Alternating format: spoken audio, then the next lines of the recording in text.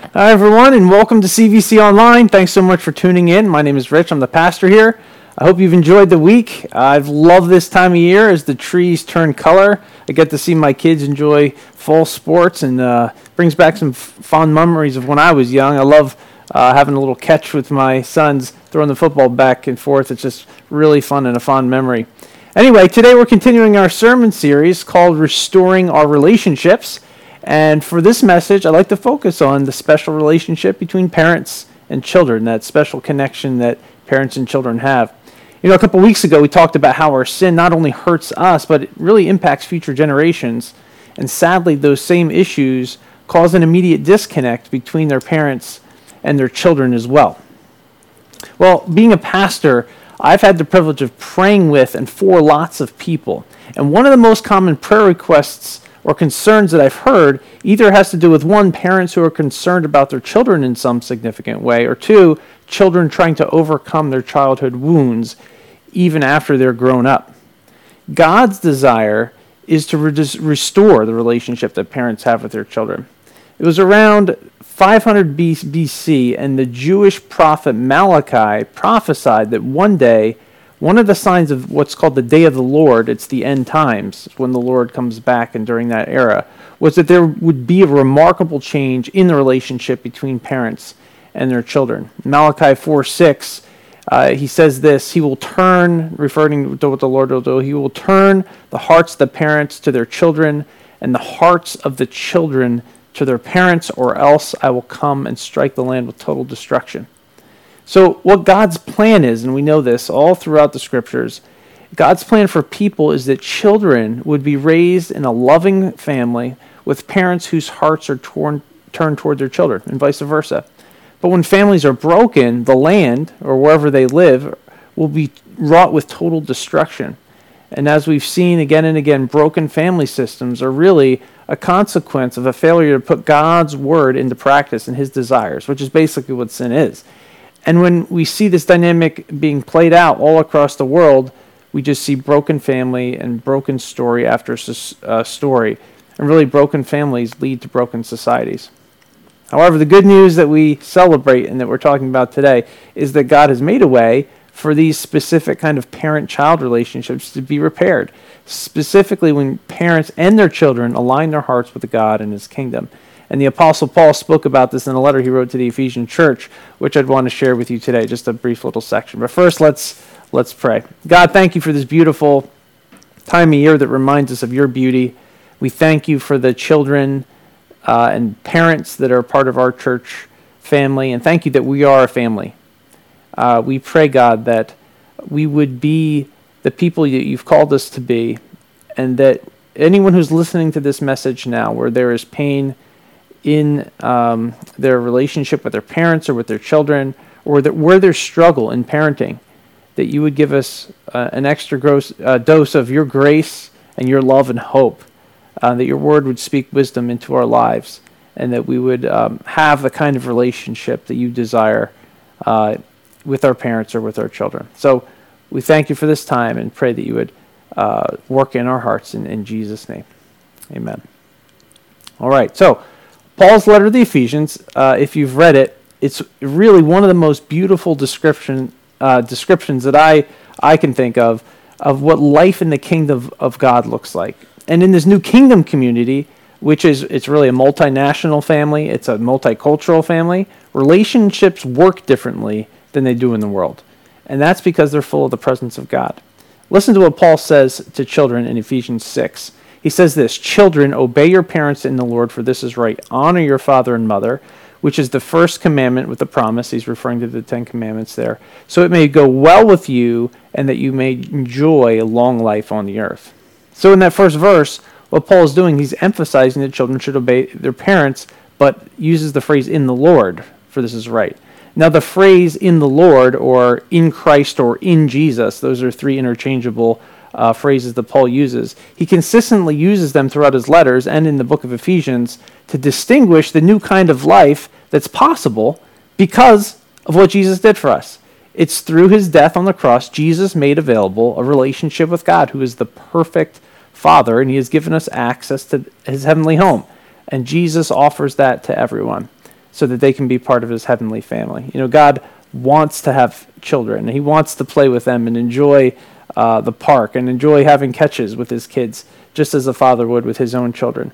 And in fact, you can have that gift today by putting your trust in Jesus as the way back to a relationship with God. You see, we won't be able to experience the fullness of God's healing in our parent or child relationships without that common spiritual bond. You see, spiritual unity is essential for these kind of relationships to work according to God's plan and what Paul's referring to here. So if Paul, as he's saying, if parents are acting outside of the will of God, when children or try to follow their parents, but they're being disobedient to God, that wouldn't fall into what Paul's talking about here.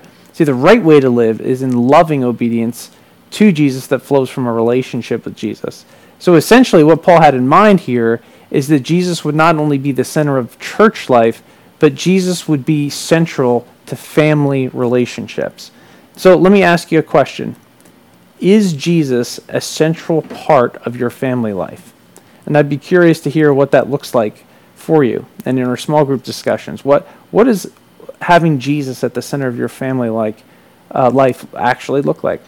And really, the message for today is, parents, it's vitally important that you're intentional about providing a strong spiritual foundation for your children that point them to Jesus. It's interesting here because Paul is writing directly to children. And because of that, we can assume that children were present in the church community when the letter was read out loud. They weren't separated. So children were included in the instruction with everyone else. And I'm really a big fan of having children listen to God's word along with parents as early as possible, even if they don't fully understand everything that might be being said. I remember when I was a kid, I got through what I considered the most boring of all church services by doodling. I would just doodle my way through church services. But even though I wasn't paying attention, something must have stuck, because here I am. And during our online Sunday services like today, what we do as a family is we do family church. And it's kind of fun, even if one of my kids thinks I'm the one now who's being boring. So I'm kind of on the other side. And it is a little awkward listening to myself speak, but listen, I can really get behind the message every week, and I hope you can too. Anyway, let's take a look here at the next verse. Fathers, do not exasperate your children. Instead, bring them up in the training and instruction of the Lord. Okay, so if you have an NIV version, you can see in the footnotes, and some other versions do as well in that translation, the word fathers can actually be translated as parents. So these are instructions that are applicable to mothers or fathers, or really any people who care for children for that matter, or who are in the position of parents. And during that time, the philosophers of Paul's generation, they agreed on these codes of behavior that said children had to be obedient.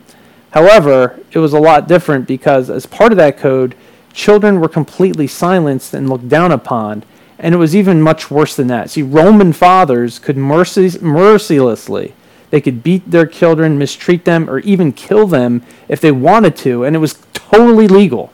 And so what Paul is saying here is completely different. It's a totally new standard of parenting that was countercultural. And when you use this word exasperate, what exasperate means is to frustrate intensely or to provoke to anger. So parents today can exasperate their children in any number of ways. I mean, parents can fail in their parenting relationships by exasperating their children by not being available to them, or by prioritizing other things like work or entertainment or their phone instead of quality time with their children. Parents can exasperate their children by pushing them to achieve in unhealthy ways, or teaching them that their approval is based only on how well they do. Or they can exasperate their children by getting easily angered themselves, or losing self-control, or reverting to any kind of abuse or shaming to manipulate their children. Parents can exasperate their children by ridiculing them or lying to them, or simply not following through on their word. What Paul is teaching the church is that God's standard of obedience goes beyond just keeping children in line. See, instead, what Paul's saying is that the responsibility of the parents is to create a culture of Christ-like love within the family where children learn not only to obey their parents, which is important for their well-being, but where children learn how to obey Jesus as well, because Jesus knows what is best. You see, godly parents are disciple makers. They are the ones who create a culture within their family. They are disciples makers of the next generation, and they get the best, we as parents get the best opportunity of anyone to lead our children into a relationship with God. I don't know if I've heard this, but over 80% of people who come to know Christ do so in what's known as the 4-14 window. And that's children ages 4 to 14 years old. And so what a better place to learn where and how to follow Jesus than at home. Paul's exhortation here is pretty quite simple. It's almost as like he's saying, parents, you got one job to do. But simple, of course, is not always easy. And I know, and as a parent, it takes a lot of hard work and intentionality to raise our children in the training and instruction of the Lord, especially in a culture that is moving in a completely different direction and in an environment where our spiritual life is pushed to the sideline. Training and instruction in anything, really, at all, are not possible without discipline. So it's essential for parents to think about discipline and to discipline their children to follow Jesus and to do so in love, because otherwise they're just going to respond out of fear, which is really not the basis of our faith. It's God's love for us poured out in our hearts to others. And even within a loving home environment, children are still going to rebel. They're still going to exert their independence in unwise ways. However, parents can build a context where their children can come into their own relationship with God at whatever pace they're moving, even if it takes a lifetime. And sometimes that's what it takes. Parents, the bottom line for us today is this: teach your children the way of Jesus. Our children need more than what they can get once a week at church, and many kids don't even get that. A passive approach to spiritual instruction is going to lead to a passive faith in the next generation. And sadly, we see this happening as more and more children and youth are leaving the church. And I've spoken about this at several times in the past. Parents, be intentional in your relationship with your children and teach them the way of the kingdom. Otherwise, someone else or some algorithm is going to assimilate them into the cultural Borg. And yes, Star Trek fans, that illustration was for you. What we're doing is right now, we're living in a time and in a society where sin is celebrated as good and what God said is good is rejected as bad. And that's being taught to our children in schools and through the internet and online and in their conversation with friends and on their social media feeds. See, children need to be taught by their parents the difference between right and wrong based on what Jesus says, not on what the world is teaching our children to believe. And this is especially true when it comes to the two big issues that Jude identified in what we talked about when we looked at that message and that letter he wrote. When it comes to number one, faith, who God is, and two, what our sexual ethics should be. And if you remember that from 2 weeks back, those are the two threats Jude identifies that we need to be aware of when we need to contend for the faith. Parents, don't only contend for your own faith, contend for the faith of the next generation. And then Paul's warning here is that while you do so, okay, so let's contend for the faith, but while you do so, be careful, don't exasperate your children, or they're going to have a more difficult time learning what it means to live in the kingdom of God. I know from personal experience, Jess knows, my wife and I, we know how difficult it is to raise children. Jess and I have been through our fair share of parenting woes, and we've shared that with many of you. But through all the pains of parenting, we found that God is a very present help in time of need. God answers prayer, and God parents us as we parent our children. And there's a few key lessons I've learned, particularly in the painful things. Firstly, it's really impossible to be a perfect parent. Before we got married, Jess and I had this dream of having this huge family. We thought, let's have a minimum of 7 kids, maybe up to 12 or more if God blesses us, so something like that. And then we had our first kid, and that was the end of that dream. Now, you're going to have to continually depend on God's grace no matter how much effort or no matter how many kids you have. One is enough. And let me tell you, being a parent has really helped my prayer life. Nothing has caused me to pray more than being a parent. So if you want to be a parent, you want to learn how to pray, just go have some kids. Secondly, there's no amount of exceptional parenting that you can do that will keep your children from sinning. Okay, this is a big lesson for me. There is no formula to guaranteeing that your children will turn out the way you dream that they would. You may be familiar with Proverbs 22:6. It says, "Start off a child on the ways they should go, And even when they're old, they're not going to turn from it. So the Proverbs, in this particular proverb, it's not an ironclad promise, but it is wisdom. And it says when they are old, they will follow the way that they should go. And growth takes time. You see, kids will get to an age where they'll make their own decisions. And that happens gradually. But they get to decide for themselves whether they want to follow Jesus or not. But as parents, we need to be faithful to do our job and trust God to do the rest.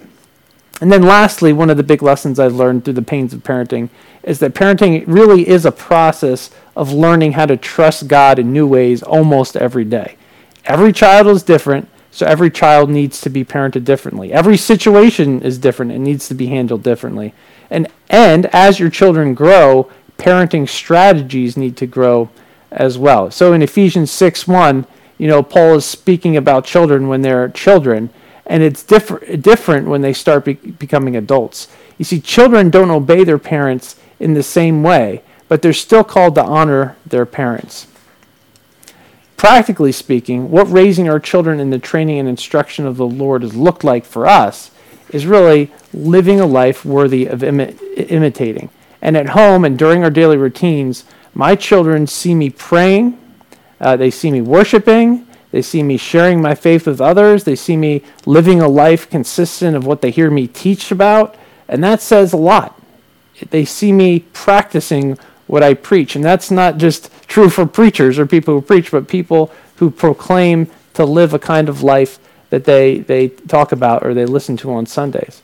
See, our children will look at what we choose to watch. They'll look at what we choose to not watch. They model the kind of language we use at home and what's appropriate. Now, that happens in the day-to-day. So our children look and watch at how we handle technology in a responsible way or in an irresponsible way.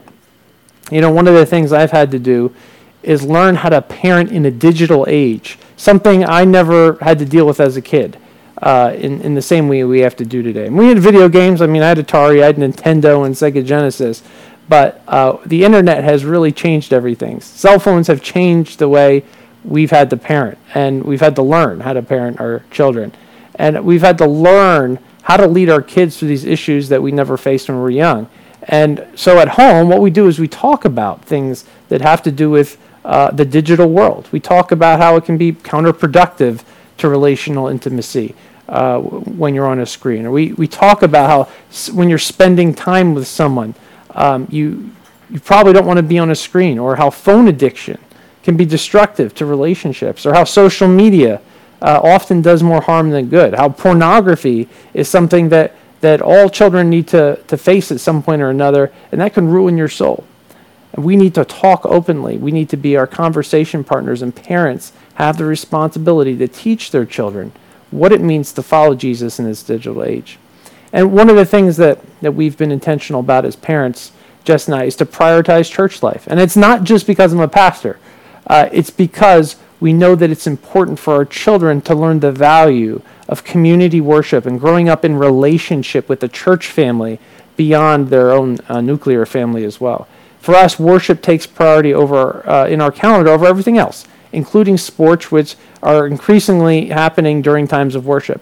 And when our children were little, one of the things we did at night, often at bedtime, is we prayed with them individually. We would read them a scripture or a book. And listen, it was exhausting. But looking back on those times when they were young, I realized it was a worthwhile investment, because we're never going to get those years back. And during those formative years, God is doing really important things in their little souls. And now, as our children are older, what we do is we have family prayer times and scripture times regularly throughout the week at the end of the day, where one of us will share a scripture, and the kids have their own responsibility to do that, and what it means and how we apply it to our lives. And then we pray together as a family. We pray for one another. We pray for those who don't know Jesus. But parents, bottom line, whatever you do, however you do it, raise your children in the training and instruction of the Lord. Because if you don't, who will? That's all for now. I look forward to sharing in this parenting journey with each of you. I would like to close just with a word of prayer. Lord, I thank you for all the parents and all the children who make up Conshohocken Vineyard Church, for those who are listening now.